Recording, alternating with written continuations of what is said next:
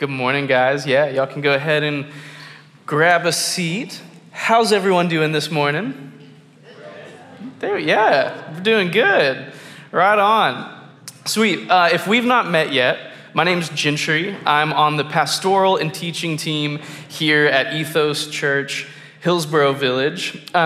Josh, our campus pastor, is still out on paternity leave. Him and his wife Leah had a baby a couple weeks ago, and so they're still at home resting and just living into that just glorious beauty of newborn life. But I know that Josh dearly misses you all and wants to be back with you all and is eager to get back here and stand up here and teach, but also just to sit with you all. This morning, we're going to be in Philippians chapter 1. If you have a Bible that you'd like to open up, you can go ahead and open up there to Philippians chapter 1. We have been in a teaching series where we're kind of walking through the book of Philippians, this what we're calling exploring Paul's letter to the church in Philippi that he planted nearly 10 years earlier. And this morning, we're going to be in verses 20 through 26. Does someone have their Bible open that would like to read verses 20 through 26 of Philippians chapter 1 for us this morning? A brave soul. Bring it on, man. Let's do it. You said it was 20 through 26? Yep, Philippians chapter 1, 20 through 26.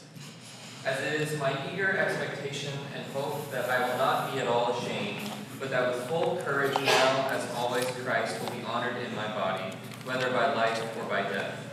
For to me, to live is Christ, and to die is gain. If I am to live in the flesh, that means fruitful labor for me. Yet which I shall choose I cannot tell. I am hard-pressed between the two. My desire is to depart and be with Christ, for that is far better. But to remain in the flesh is more necessary on your account.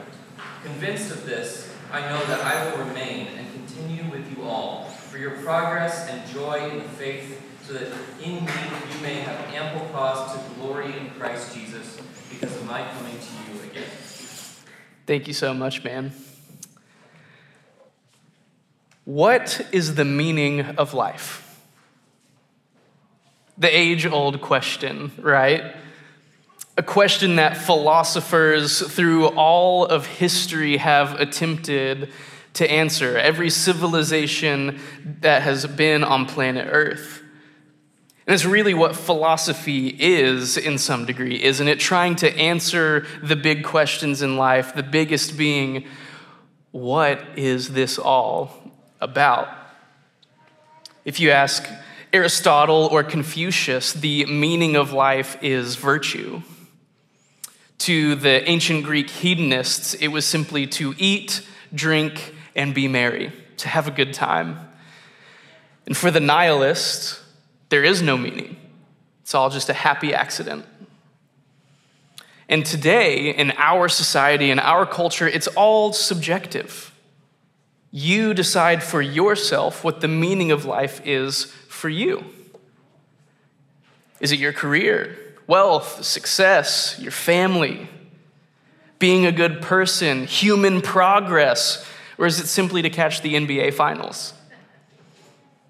It's a question that we all have asked at some point, right? Maybe you're asking that question now, here, today. Maybe you've already answered that question without even realizing it. Today, we get to explore one of Paul's most well-known lines in the book of Philippians and the title of the series, To Live is Christ. Paul, as we've mentioned already many times through this series, he's writing from a prison in Rome. And 2 weeks ago, we talked about this supernatural posture that Paul has in his situation, sitting in prison, that he doesn't see his imprisonment as an obstacle, as something hindering him, but as an invitation deeper into the way of Jesus. And now this week, we get to a part where Paul, he looks forward to his future a future that only has two potential outcomes. One, to be released from prison, sent on his way, free to continue to preach the gospel, or to be put to death for preaching that very gospel. Those are the two options Paul has before him. And again, Paul's disposition here seems strange to say the least. Not only is Paul at peace about his current circumstance of imprisonment, but he's at peace looking forward to an unknown and potentially lethal future, both of which he seems completely fine with. He says, to live is Christ. It means fruitful labor. I get to go on living with and living for Christ. We can kind of, that makes sense. We get that. But to turn around and say, to die is gain, I mean, what is wrong with this guy, right? He seems to have some sort of death wish on him, but somehow not in a dark or grim way, but with a hope of a bright future where others would only see the great darkness of the void of death. What is going on here with Paul? This morning, we get to dig deeper into Paul's famous statement in verse 21. And we're going to take it in kind of three parts this morning. Part one, that to live is Christ.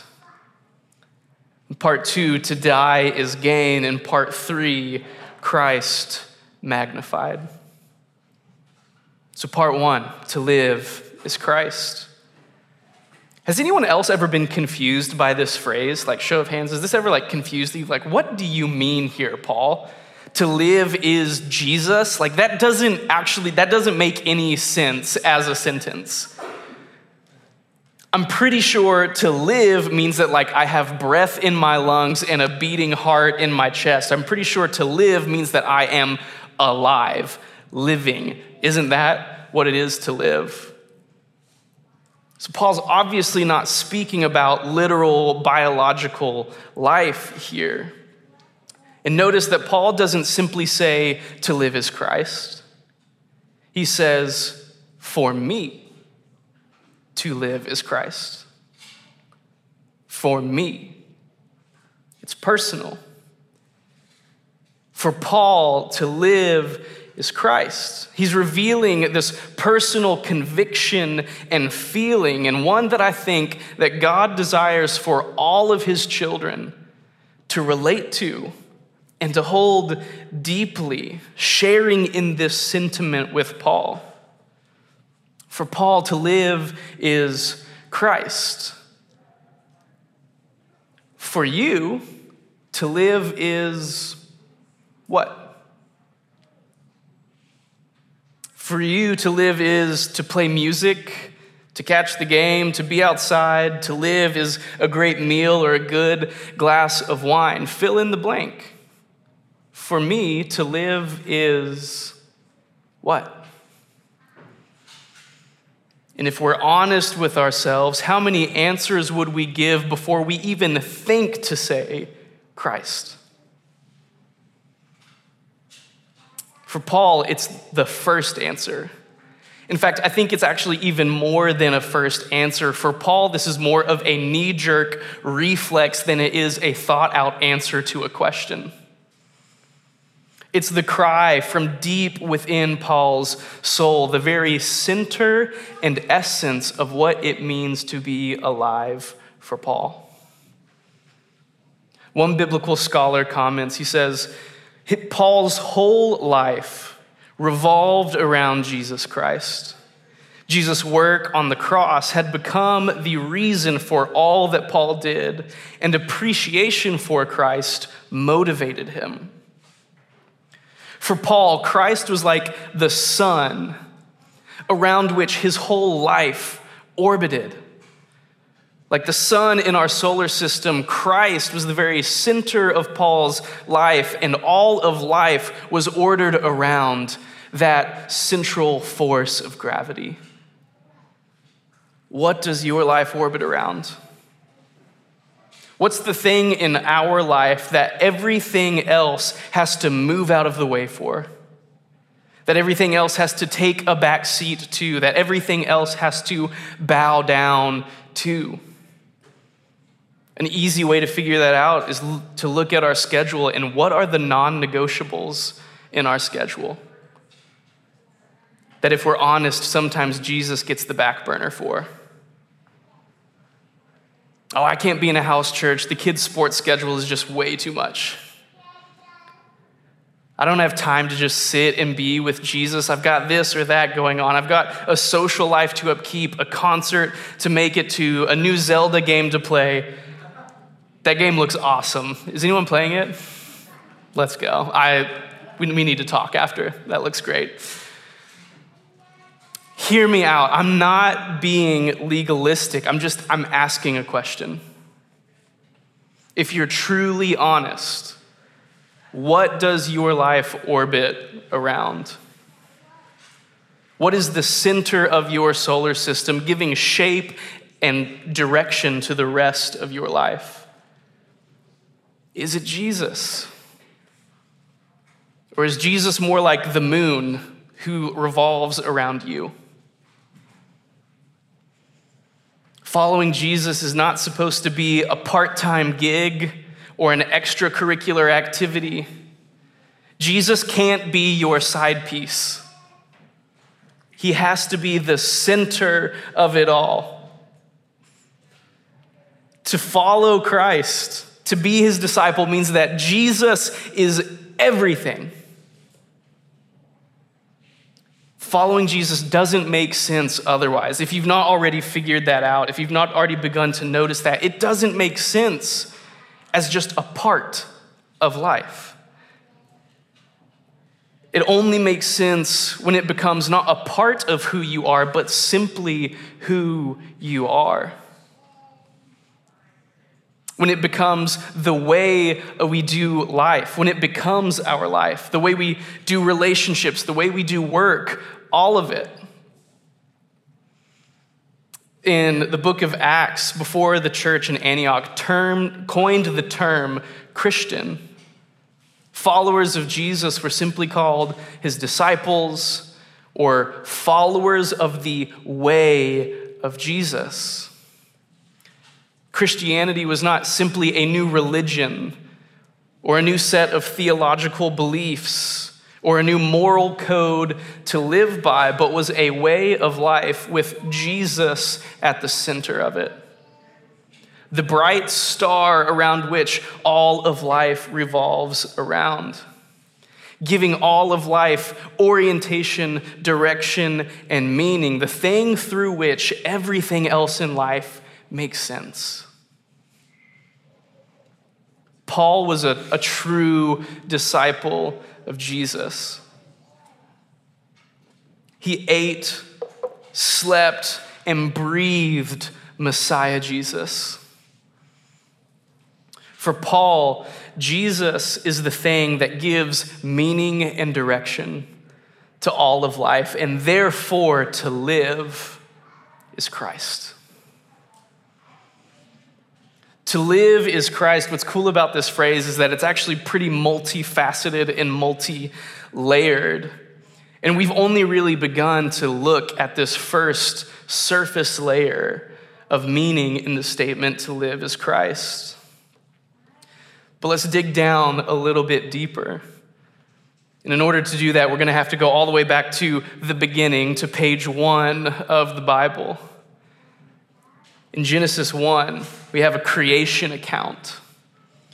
In the beginning, God created the heavens and the earth. And the very first thing that God says in all of Scripture is, "Let there be light." And there was light.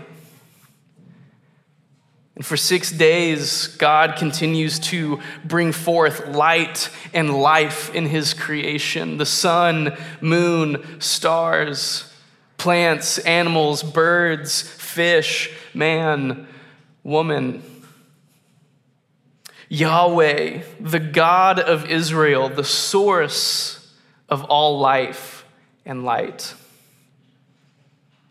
Skip forward to the New Testament, and John opens his gospel with a retelling of this creation story.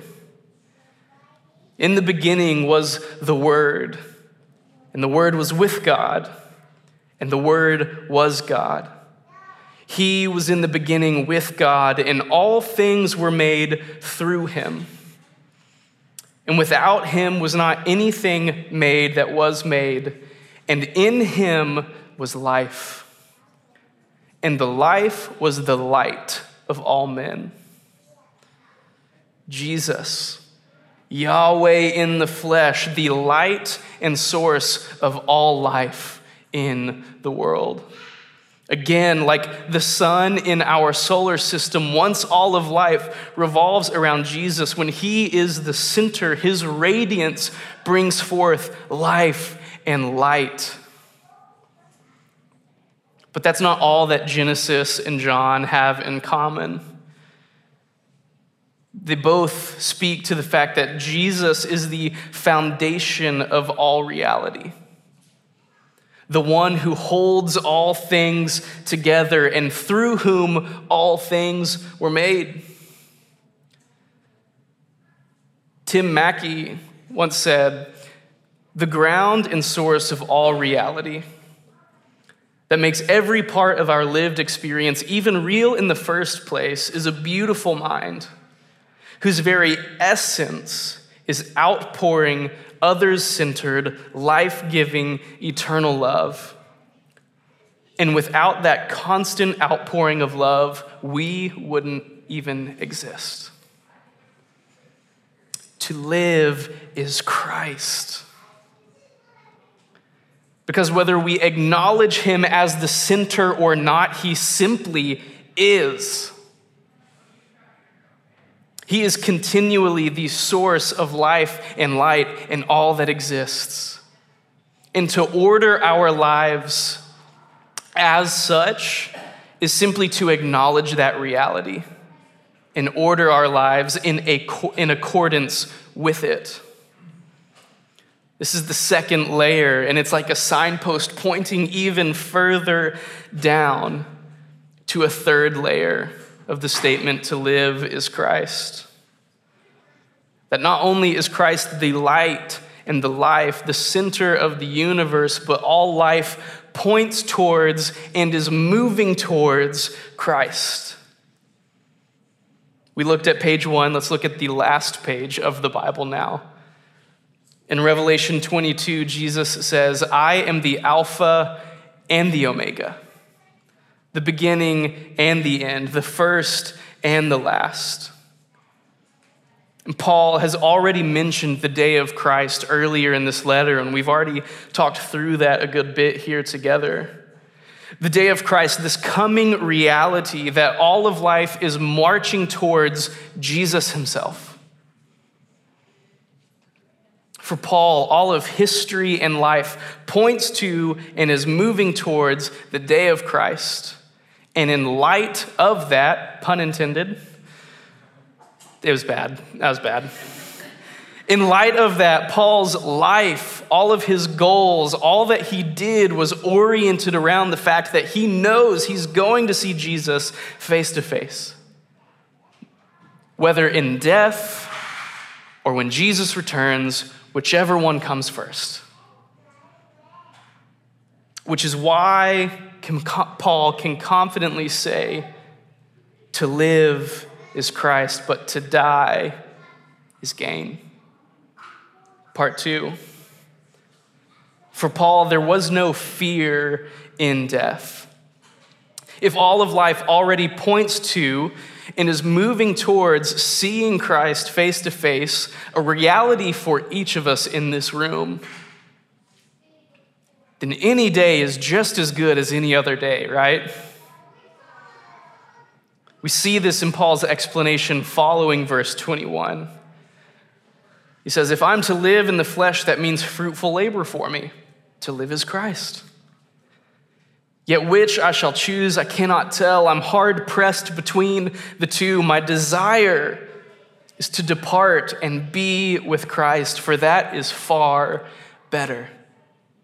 To die is gain.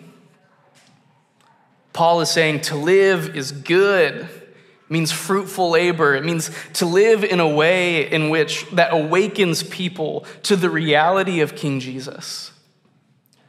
But to go and be with Christ, that is far better. To be with Christ, the source of all life and light, what is better than that? I love Eugene Peterson's paraphrase of verse 21. He says, this is his interpretation of what Paul is saying. He says, alive, I'm Christ's messenger. Dead, I'm his prize. Life versus more life, I can't lose. That's the way Eugene sees what Paul is saying here, and I think he's right. I think Eugene nailed this one on the head. That's just my personal conviction.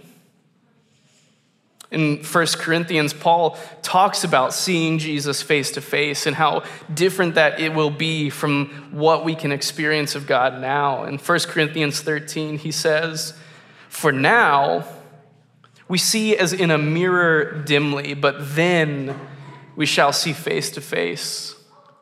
Now I know in part, but then I shall know fully, even as I am fully known." Mirrors in Paul's day were pretty different from the mirrors you and I are used to. It wasn't a pane of glass that gives you a really crystal clear image. A mirror that Paul had in mind was more likely a piece of polished metal, probably bronze, reflective enough to give you an idea of what you look like or whatever it's reflecting, but it's hazy, it's imperfect. And this is how Paul describes the difference between what we can see and know of God now in this age as a hazy mirror compared to the crystal clear reality of when we see Jesus face to face. Now we know in part, but then we will know fully, even as we are already fully known. To die is gain, because to die for those who are in Christ Jesus, if Jesus is Lord of your life, to die is to be fully united with him in a way that we can't even fully comprehend here and now. Timothy Keller was a prolific pastor, New York City church planter, and Christian writer.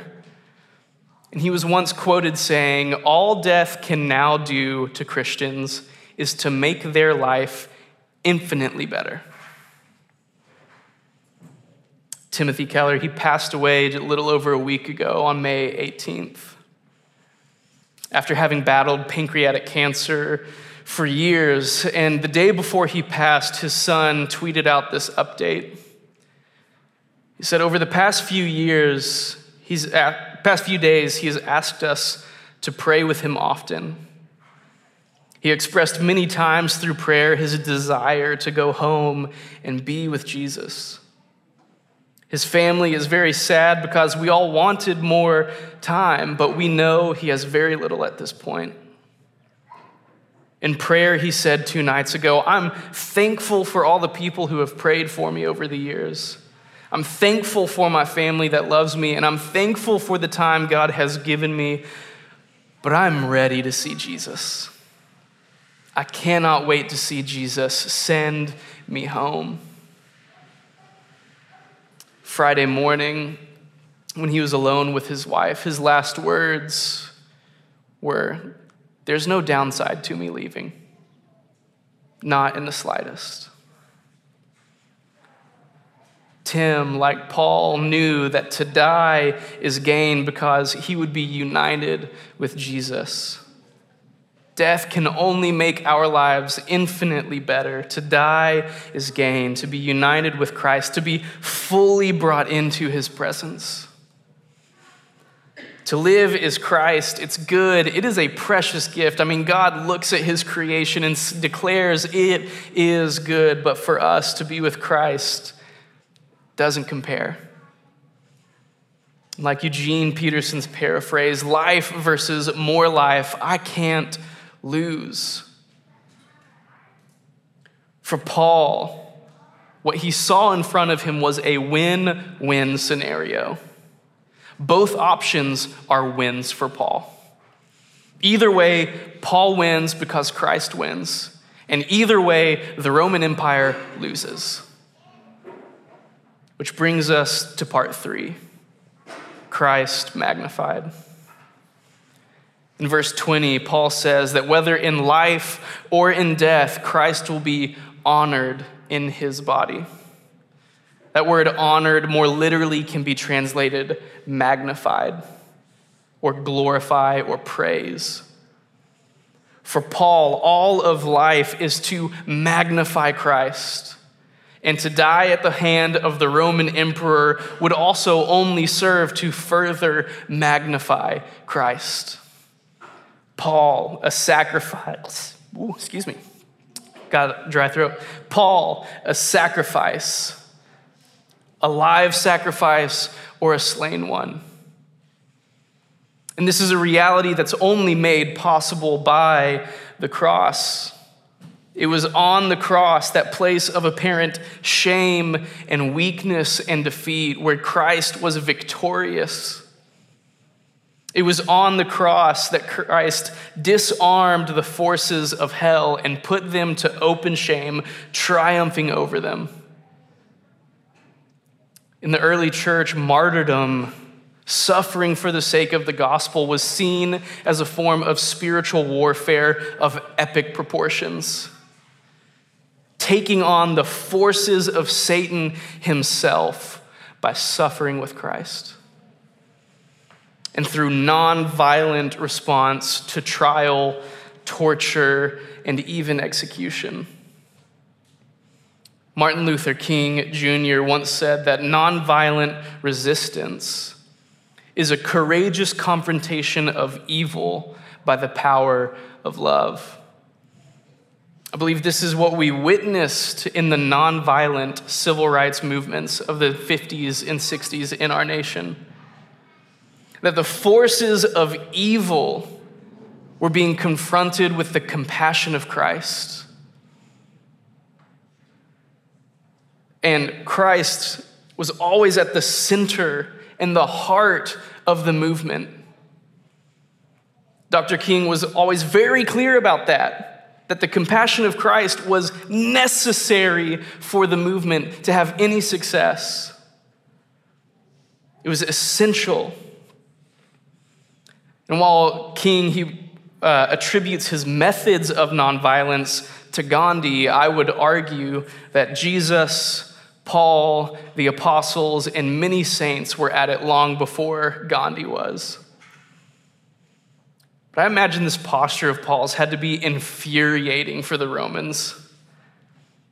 I mean, there's no real way to defeat an enemy like Paul, to stop them, to stomp out what it is that they're preaching.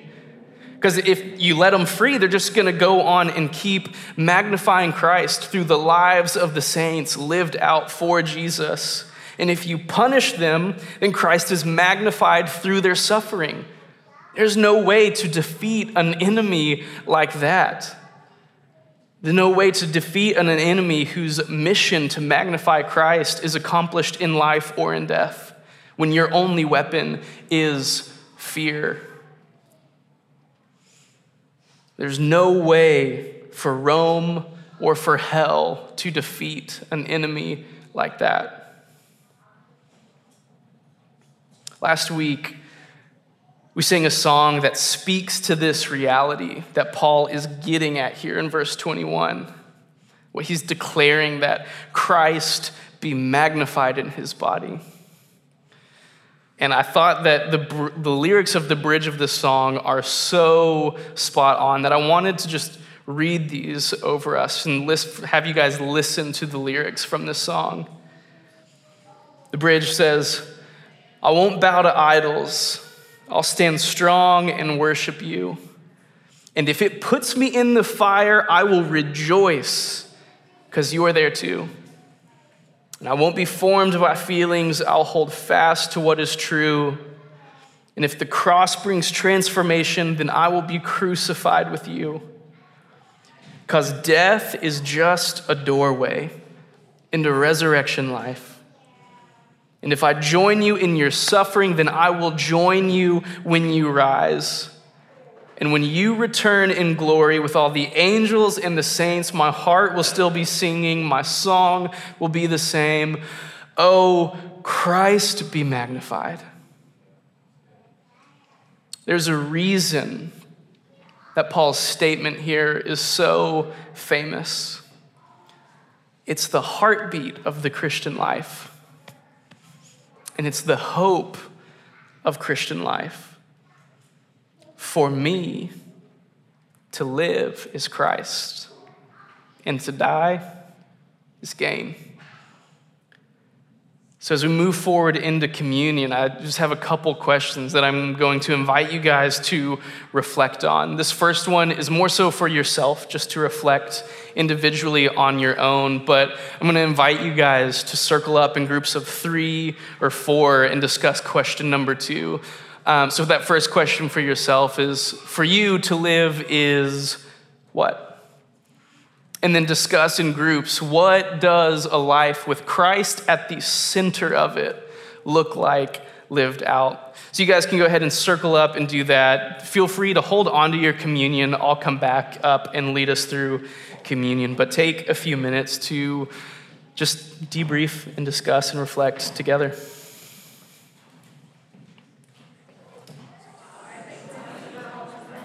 I'd love to hear maybe 2 or 3 people share what were some things in your group that discussing the second question of what does a life with Christ at the center look like. I'd love to hear just some thoughts or anything that encouraged you from your discussions. Maybe 2 or 3 people willing to share. Stephen. Yeah, I was thinking back to the whole dieting part, and there's definitely an era of physical death that Paul's talking about. Paul's had a long career of dying to himself. Yeah. It really embodies what Jesus talked about in Mark, where he said, you got to take up your cross and follow me, and for whoever will lose their life will gain it, and whoever gains it really loses everything. Yep. So he's really been embodying and putting it into practice. For me, I kind of feel like, what does it take to get there?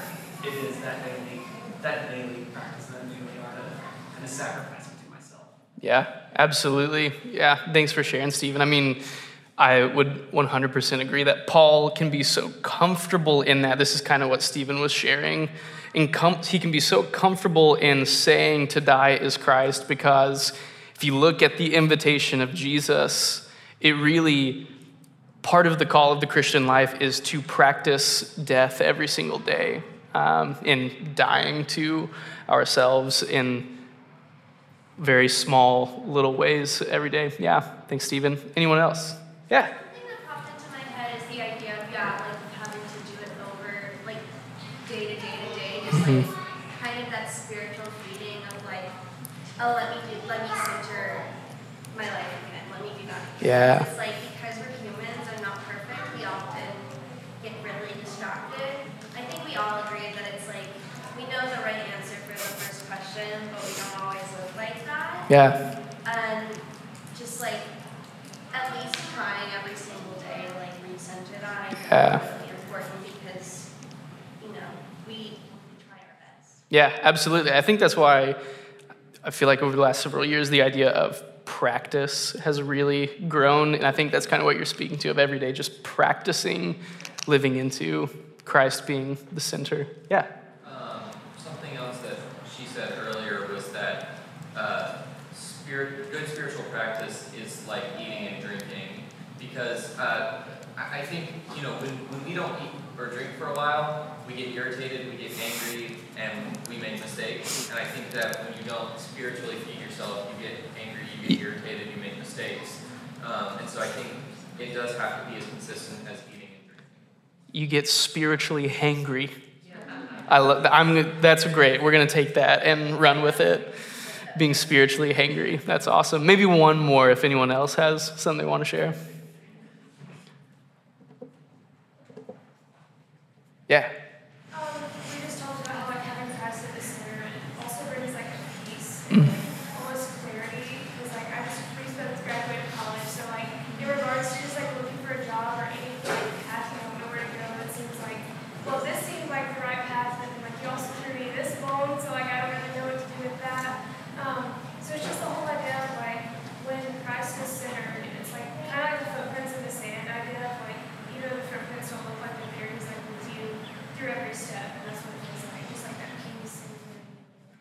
Yeah, navigate life.